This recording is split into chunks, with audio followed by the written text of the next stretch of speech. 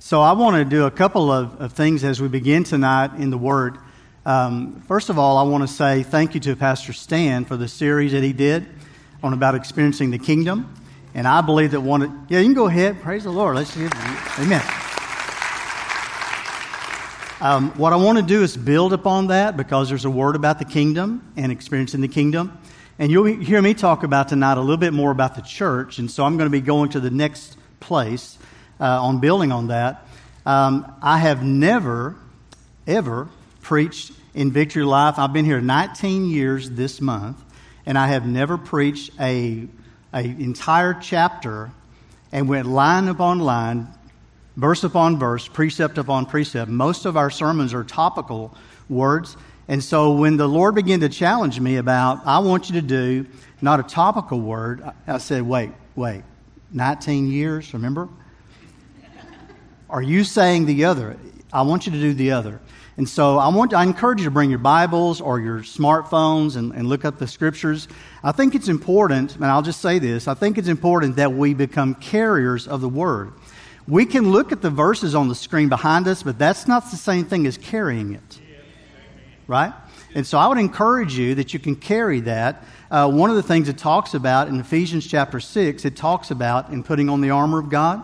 It says in one of those things that is the offensive weapon, it says that it is the sword of the Spirit, which is the Word of God. And so I think it's important. I like doing hard copy. I like turning that and all those things. So I don't mind all the other things that we can use. I actually have an iPad that's got 55 translations on one verse I can look up. And you can as well. Now I'm doing an advertisement, I guess.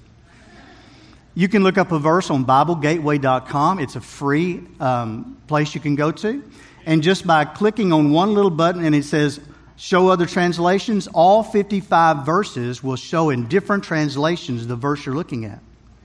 So it's a great tool that you can have, and so I'd encourage you to do that. Amen. The second thing I also heard during worship tonight was the word hallelujah. And so as we were singing the word hallelujah, I wondered if we know what the word hallelujah means.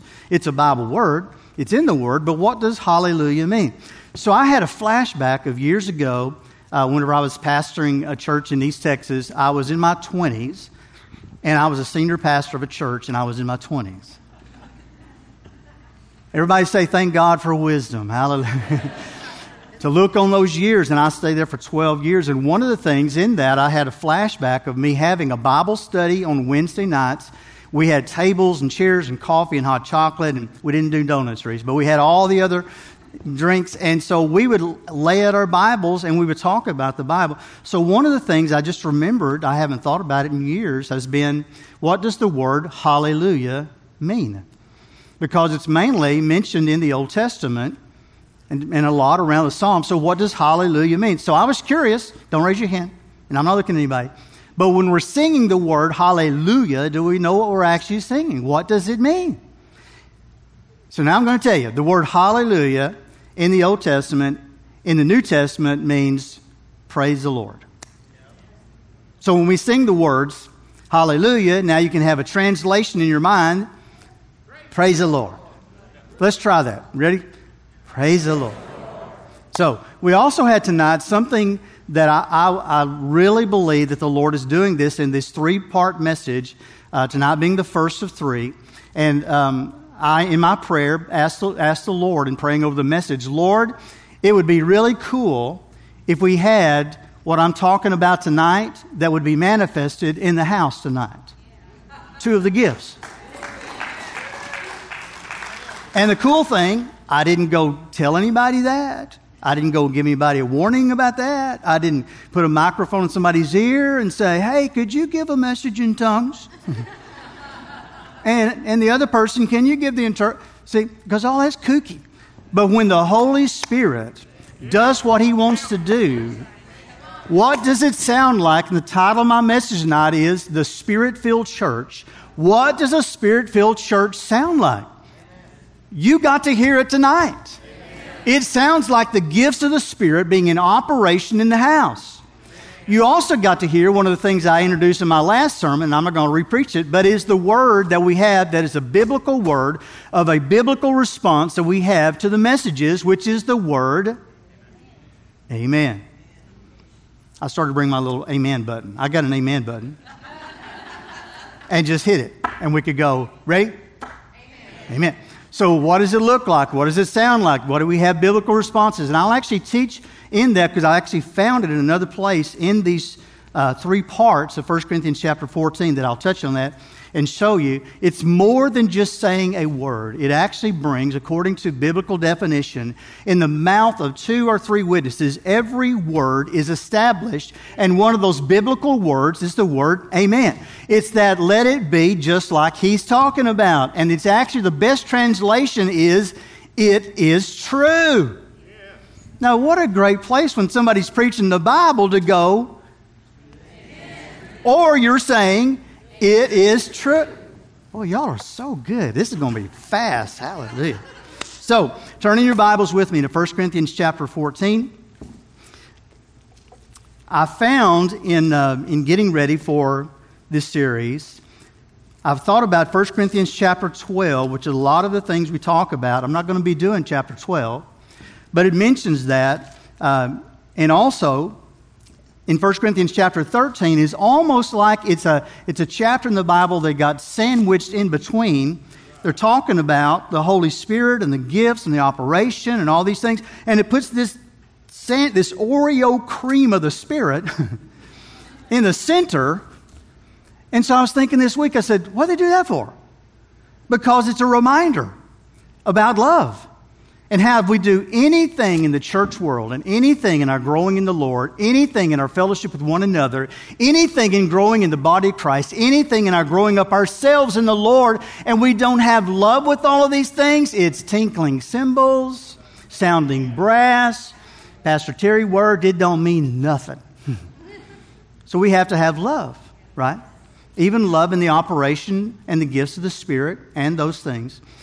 So, 1 Corinthians chapter 12 is actually about the spiritual gifts or their divinely endowed words that is for use and service in the body of Christ. 1 Corinthians chapter 13 is the classic definition of the word love, which gives us the grace by which we make all of those gifts fruitful. We're doing them all by love, right? We're not doing them for show. We're not doing it for somebody to look at us. We're doing those to edify and to build up the body of Christ, and we're doing that to give glory to God. By the way, another word. Did you know that the reason that you raise your hands in church, why you do that biblically? The reason that you raise your hands in church is not just because everybody else is, or it's a church thing to do. The reason that we raise our hands according to the Bible is to bless the Lord. Come on, put them up. Put them up, put them up. And we're blessing the Lord. We're praising God when we do that, right? So I gave you 2 things. First one is a visual. Ready? This is called blessing the Lord. Show me what that looks like. And then show me what it sounds like that looks kind of like this. Amen. Well, y'all are good. Hallelujah. So what does a Spirit-filled church sound like? What does it look like? It should be those things that's in the Bible. Somebody's doing a whoop, whoop again in the back. We're doing those things, and so we're not doing it to show off. We're doing it because we love God, and we're saying we bless you, God, and because we love each other, and we're adding our word to what the Lord wants us to do by that word, amen. We are establishing the word by another witness that comes by an amen. We're not just saying a word. Amen. All right. So 1 Corinthians chapter 14 primarily compares 2 of the gifts, and if you didn't know, it primarily compares 2 of the gifts in the gathering for a church gathering. And I really appreciate what Pastor Austin said too, that the presence of the Lord is not just in church. It can be at work, it can be in your prayer closet, it can be in the truck that I drive, it can be talking to other people, all those things. But I really do like when it shows up in church. Don't y'all? Wouldn't it be a bummer if we came to church and didn't sense and feel or know the presence of the Lord was here? You know? I mean, we can have a lot of fellowship and we can eat a lot of food and all those kind of... But if we don't sense the presence of God... So I want to define it. The presence of the Lord, the manifested presence of the Lord, should be a tangible, touchable presence of the Lord. It's not just a word. It's a tangible, touchable, sensible by your Spirit, the presence of the Lord. What does a Spirit-filled church look like? When you come in, you can sense the presence of the Lord. Right? All right. So, and all of those things I just said in 1 Corinthians chapter 14, 12, and 13 is all in one verse, in verse 1. 1 Corinthians chapter 14, verse 1. All three expressions are in the first verse. So let's read it. It says, pursue love and desire spiritual gifts, but especially that you may prophesy. So pursue or follow after love, chapter 13. And desire spiritual gifts, chapter 12. But especially that you may prophesy, chapter 14. All is in one verse that you can see what that's talking about. In 1 Corinthians chapter 14, I also wrote for you that Paul compares two spiritual gifts which are being exercised in the church at Corinth. Namely, it is tongues and prophecy. In 1 Corinthians chapter 12 is primarily talking about tongues. And so what's the difference in the two? When a person speaks in tongues as a prayer language, they are talking to God. Listen real close. It is not your mind, it is not just your mouth, but it is your spirit that is talking to God. Whenever we have a gift of the Spirit, or we had two like it's supposed to be, you're supposed to have a message in tongues, which came from this side of the room. That person that was giving that message in tongues wasn't talking to us. They weren't just talking to God, but it was actually a message. Listen, our private prayer language is our speaking from our spirit to God. A message in tongues in a public gathering is God speaking to us. Amen. Did you get that? So, and it says in the... Make sure I turn that spam risk off on my phone. So, according to the Word, I'll teach you that there needs to be an interpretation, the gift of interpretation. And he even says the person that flows in that gift of tongues, the public tongues, the public gathering, what we should see in the church, that they should also pray that there be an interpretation. So there needs to be also people that have the gift of interpretation. And we have a few, if you haven't noticed, we have a few that is starting to manifest, that we have in this church, we have people that have the gift of interpretation. One time the interpretation came from the balcony, right up there. One time it came right there. Another time it came, and we heard it tonight, over there. So what is that? There needs to be an interpretation. I'm giving you an equation in your notes. First thing I'll ask you to write down. I want you to write down this equation. It's important. Okay, here's my equation that I learned years ago. In order for it to be proper, you need to have a message or the gift of tongues. I'm talking about a message in tongues, the public one we heard tonight, that gift of tongues part, public. So I'm going to call it a message in tongues, M, plus the gift of interpretation, or I. So M plus I equals P, prophecy. The main thing that he's talking about in this chapter, I'll walk you through, he's talking about prophecy. The private tongues that you do, we'll talk a minute. We'll talk about the purpose of it for you. And it has a part for you. The public tongues has something else for the church. And that's important as well. So, I wrote, although the gifts are claimed by only a small part of the church today, it seems like the principles and truths which they embody, because they are timeless, make this chapter vitally contemporary or useful and important for us today. Thus, we want to study the chapter with present-day applications in mind. We're not just talking about something of yesterday. We're not talking about something that passed away with the apostles. We're talking about something in the book of Acts that continued to go on right up until 2021, and will continue to go until Jesus comes for us. Hallelujah. So it's supposed to be in the church. Come on, here's my button. Amen. Y'all are doing well. Hallelujah. So it's for our present today. Hallelujah. So I'm excited that we're in the right place, in the right time, talking about the right things. And so if you get a little nervous about things, that's okay too. Because there's two major points that I have I'm going to go into tonight. I'm glad I don't have 12. I got two major points to talk about. And I think they have a chart that they're going to put up for me, guys, is the one that breaks down these three-part messages. So here we go. In our part tonight, we're going to be talking about two things, edification and clarity. Edification is verses 1 through 5. Clarity is verses 6 through 12. Next Wednesday night in 1 Corinthians 14, I'm going to pick it up at verse 13, and I'm going to be talking about spirit and understanding, verses 13 through 19, and we're going to be talking about the hearers, verses 20 through 25. And then the last Wednesday night, the one after that, it's an oldie but a goodie. I'm going to be talking about order and procedure in church, verses 26 through 40. And I said in staff huddle this morning, it makes me a little nervous, if I'm honest, because there's a passage in there that says this, and I don't like necessarily going here, but hey, if I'm going to talk about preaching the entire chapter, 1 Corinthians 14, I don't think it's biblical to tear a part of the Bible out and just throw it over there and I don't talk about it. Right? So ladies, hang on, it's going to be cool. But it's the verse and the passage, the little segment part. It's almost like it doesn't fit. What is there for? I even looked at it again. It's the one that says, let the women keep silence in the church.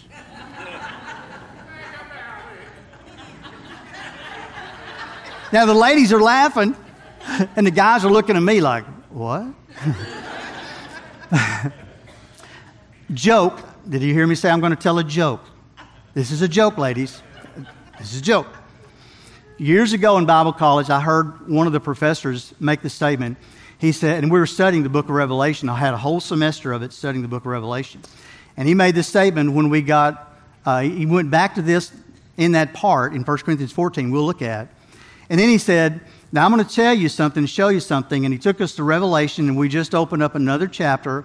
And it says that there was silence in heaven about the space of 30 minutes. He said, do you know what that was? And I said, no. He said, that means that there will not be any women in heaven. And I was married. I went home and told Carl Sue. She didn't think it's funny.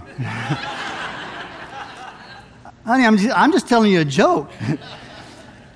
And then she asked me, I'll never forget, she said, so do you think that there won't be any women in heaven? I said, of course not.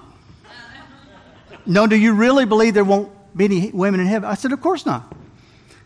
There will be women in heaven. Come on, thank you. We need help. I need to get back to my text and get on that. So there's a little segment of that part that I'm going to have to read and talk about in the Word. So wouldn't it be nice, everybody, to hear something not taken out of context, since we're doing an entire chapter, and let the Holy Spirit tell us and teach us what that actually even means? Won't that be good?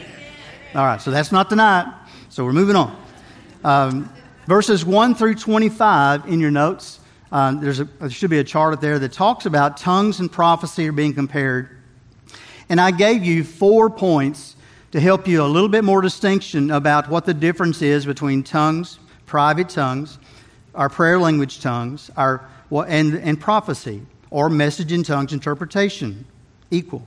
So here they are. Number 1, tongues, private tongues, are directed to God, whereas prophecy is directed from God to people. I said that. Number 2, by content, tongues are, when we're speaking in tongues, we are speaking mysteries. And by the way, you are not thinking in tongues, you are speaking in tongues.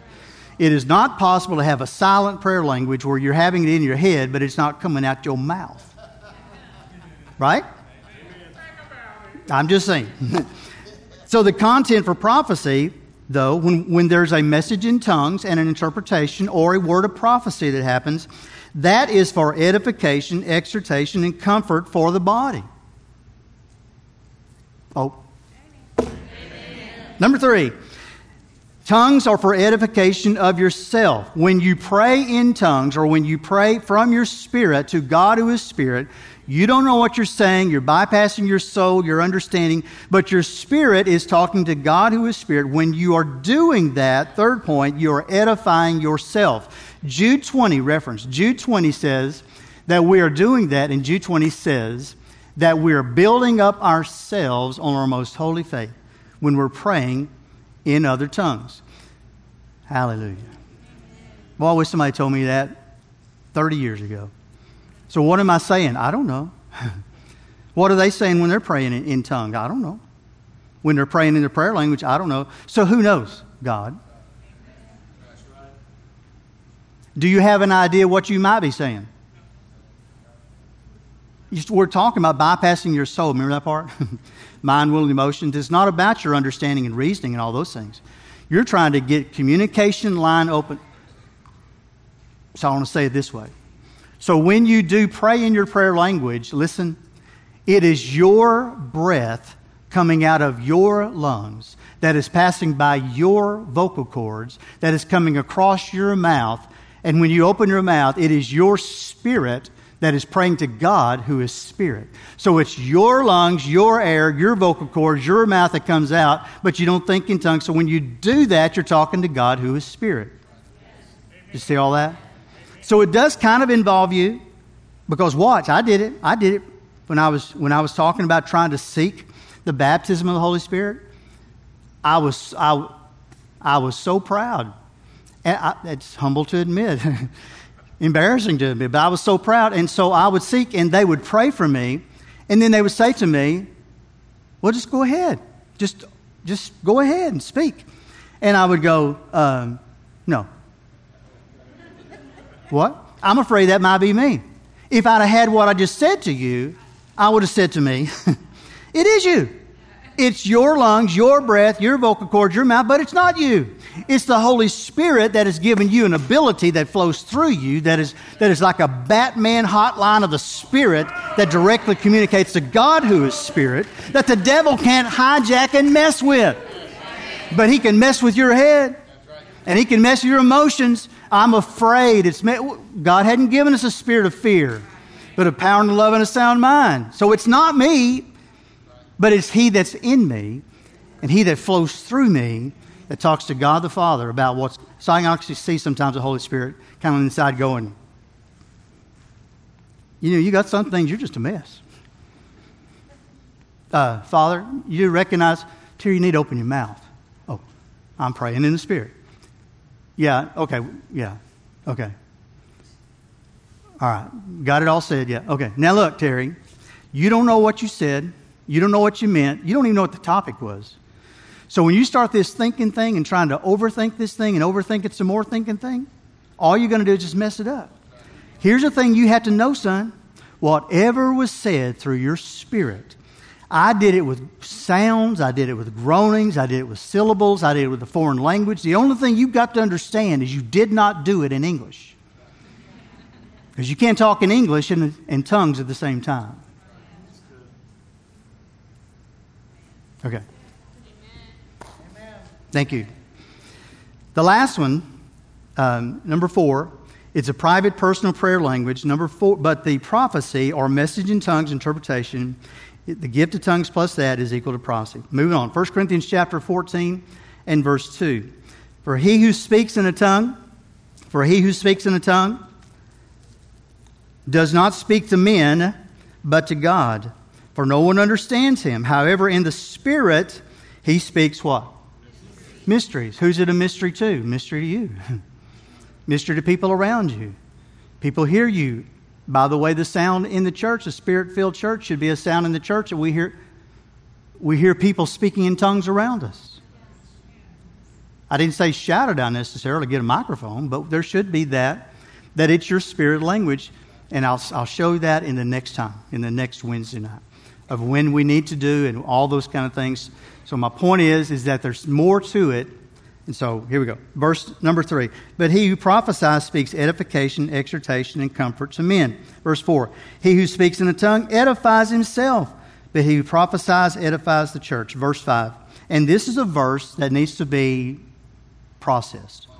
It says, I wish you all spoke with tongues, but even more that you prophesied. Did he discredit and say that he don't want you talking in tongues? Did he say that? Look at it again. Make sure. He's not saying it needs to be less than or you don't need to do it. He says, I wish you all spoke with. Did I read that right in the Bible? Yeah. So the Holy Spirit's actually saying to you, hey, listen, to have it that you're not supposed to speak in tongues in church is messed up. I wish you did. In the 14th chapter, not just in the 12th. I'm in 14, talking about the church gathering. I wish you all spoke in tongues. Amen. That's a little soft. I got to turn it up a little bit. Let's try that again. Amen. Thank you. But even more that you prophesied, for he who prophesies is greater than he who speaks with tongues. Why? Because there needs to be understanding. Unless indeed he interprets, that's what he's talking about, that the church may receive edification. Verse number 6. So all of those things that I just read to you is point number 1 in your notes, is the edification. All of those things I just said has one major point driving, that you all need to be edified. You need to be edified. You need to be built up. And the way that happens is not just fellowship and not just loving each other. There needs to be edification, and he's telling us how. Verse number 6, point number 2, is for clarity, which says, but now, did you hear it? But now, brethren, if I come to you speaking with tongues, what shall I profit you unless I speak to you either by revelation, by knowledge, prophesying, or by teaching? He's talking about the message in tongues part. Verse 7, even things without life, whether flute or harp, when they make a sound, unless they make a distinction in the sounds, how will it be known what is piped or played? And all that gets a little muddy for me, so I'll come back and read it a little bit different. But let me stop and slow down on the next part, verse 8. It says, for if the trumpet makes an uncertain sound, who will prepare for battle? The way that it said it in the New Living Translation, and if the bugler doesn't sound a clear call, how will the soldiers know they're being called to battle? Hallelujah. So there needs to be tuning. I remember in this building years and years ago, I remember that we would have services, and in those services we had partial symphony orchestras in the service, which is kind of cool. We had people playing trumpets and saxophones and all the stuff, and there would be like an Easter service kind of production thing that we would do. And I remember that I played the guitar, and so they asked me to play the guitar, and so I played the guitar, and they had other person that played a bass guitar, and I remember being in the middle of all these things, so we had to come to rehearsal. When we came to rehearsal, the orchestra leader had the little wand, stood on a little box, did all this stuff. I mean, it was a big deal. And so we are like the third part of a sheet of music, and I'm reading chords. I don't know all the little dots and lines and all that stuff. It's called you play by rote. And I didn't rote it. You're playing by ear, in other words. So I could hear people play things, and I could hear that sound, and I could play that sound, and chords and all those things. So we're about 3 lines down in the music, and so he's in the center, and he's doing the things, and we're going, and it's one of those kind of lively kind of things. We were going, and he went, stop! And I went, I did on the string. And he looked at me, and he said, young man, I do still like it when they call me young man. Did you tune your guitar? And I looked around, nobody else playing guitar. Yes. Did you have a tuner when you tuned your guitar? I said, a what? Well, that means no. Do you not have a tuner? I said, a what? He said, they have guitar tuners. And so it means that you tune everything. Everybody's tuned to the same thing. Right now, you are supposed to be playing in a G chord, and every time you get to a G chord, you're playing in an F chord. And he said, and it's like grinding fingernails on a chalkboard. He said, I literally have to go my wand and go, I want to come over and go, stop that. But I'm not going to do that, so I need you to tune. I said, I don't have a tuner. He said, please get one for next rehearsal night. It's important that you do that. Did you know that all of these instruments that's on this platform, and there are a lot of instruments that are here, they all are tuned to the same sound, to the one thing. Did you know what brings actually the best harmony, that brings harmony in symphonic orchestras? Do you know what the instrument is that brings harmony to the symphony? And I said, guitars that are tuned? And he said, no. He said, actually, it's the second fiddle. If you don't have a second fiddle tuned properly, and he looked at the second fiddle, then you lose the harmony. He said, so I need both of y'all, please, to tune your instruments. And I looked over at the fiddle player, and I knew the fiddle player. maybe it's a violin and symphony is probably a better term, right? So I looked over the violin player and I went, huh. Well, I'm glad it wasn't just me. And they looked back at me and said, ditto. Glad it wasn't just me either. So he said, so y'all are going to help me when we practice tomorrow night and get it all exactly right. And I said, yes. So my point in the illustration is to help us with, we may be playing and other people playing things around us, other sounds going around us, but if we are not tuned, we still won't make the sound. And if there's a bugler that's playing a stuff, and he's supposed to be doing a da-da-da-da, then the soldiers, what I just read to you, can't respond. What was that thing that just played back over there? Is that Terry trying to play a saxophone? What? And so it takes being tuned, listen, having a distinct sound, a certain sound, that when that happens, it rallies the troops. It causes forward movement. It causes for there to be a sound in the Spirit when we're all tuned. Guess what the Lord's going to be doing, working on us in the next few months of our church? Working on the tuning of our sound to have a distinct sound, a one sound. So if you don't have a tuner, you need to get one. Hallelujah. All right, let's go on.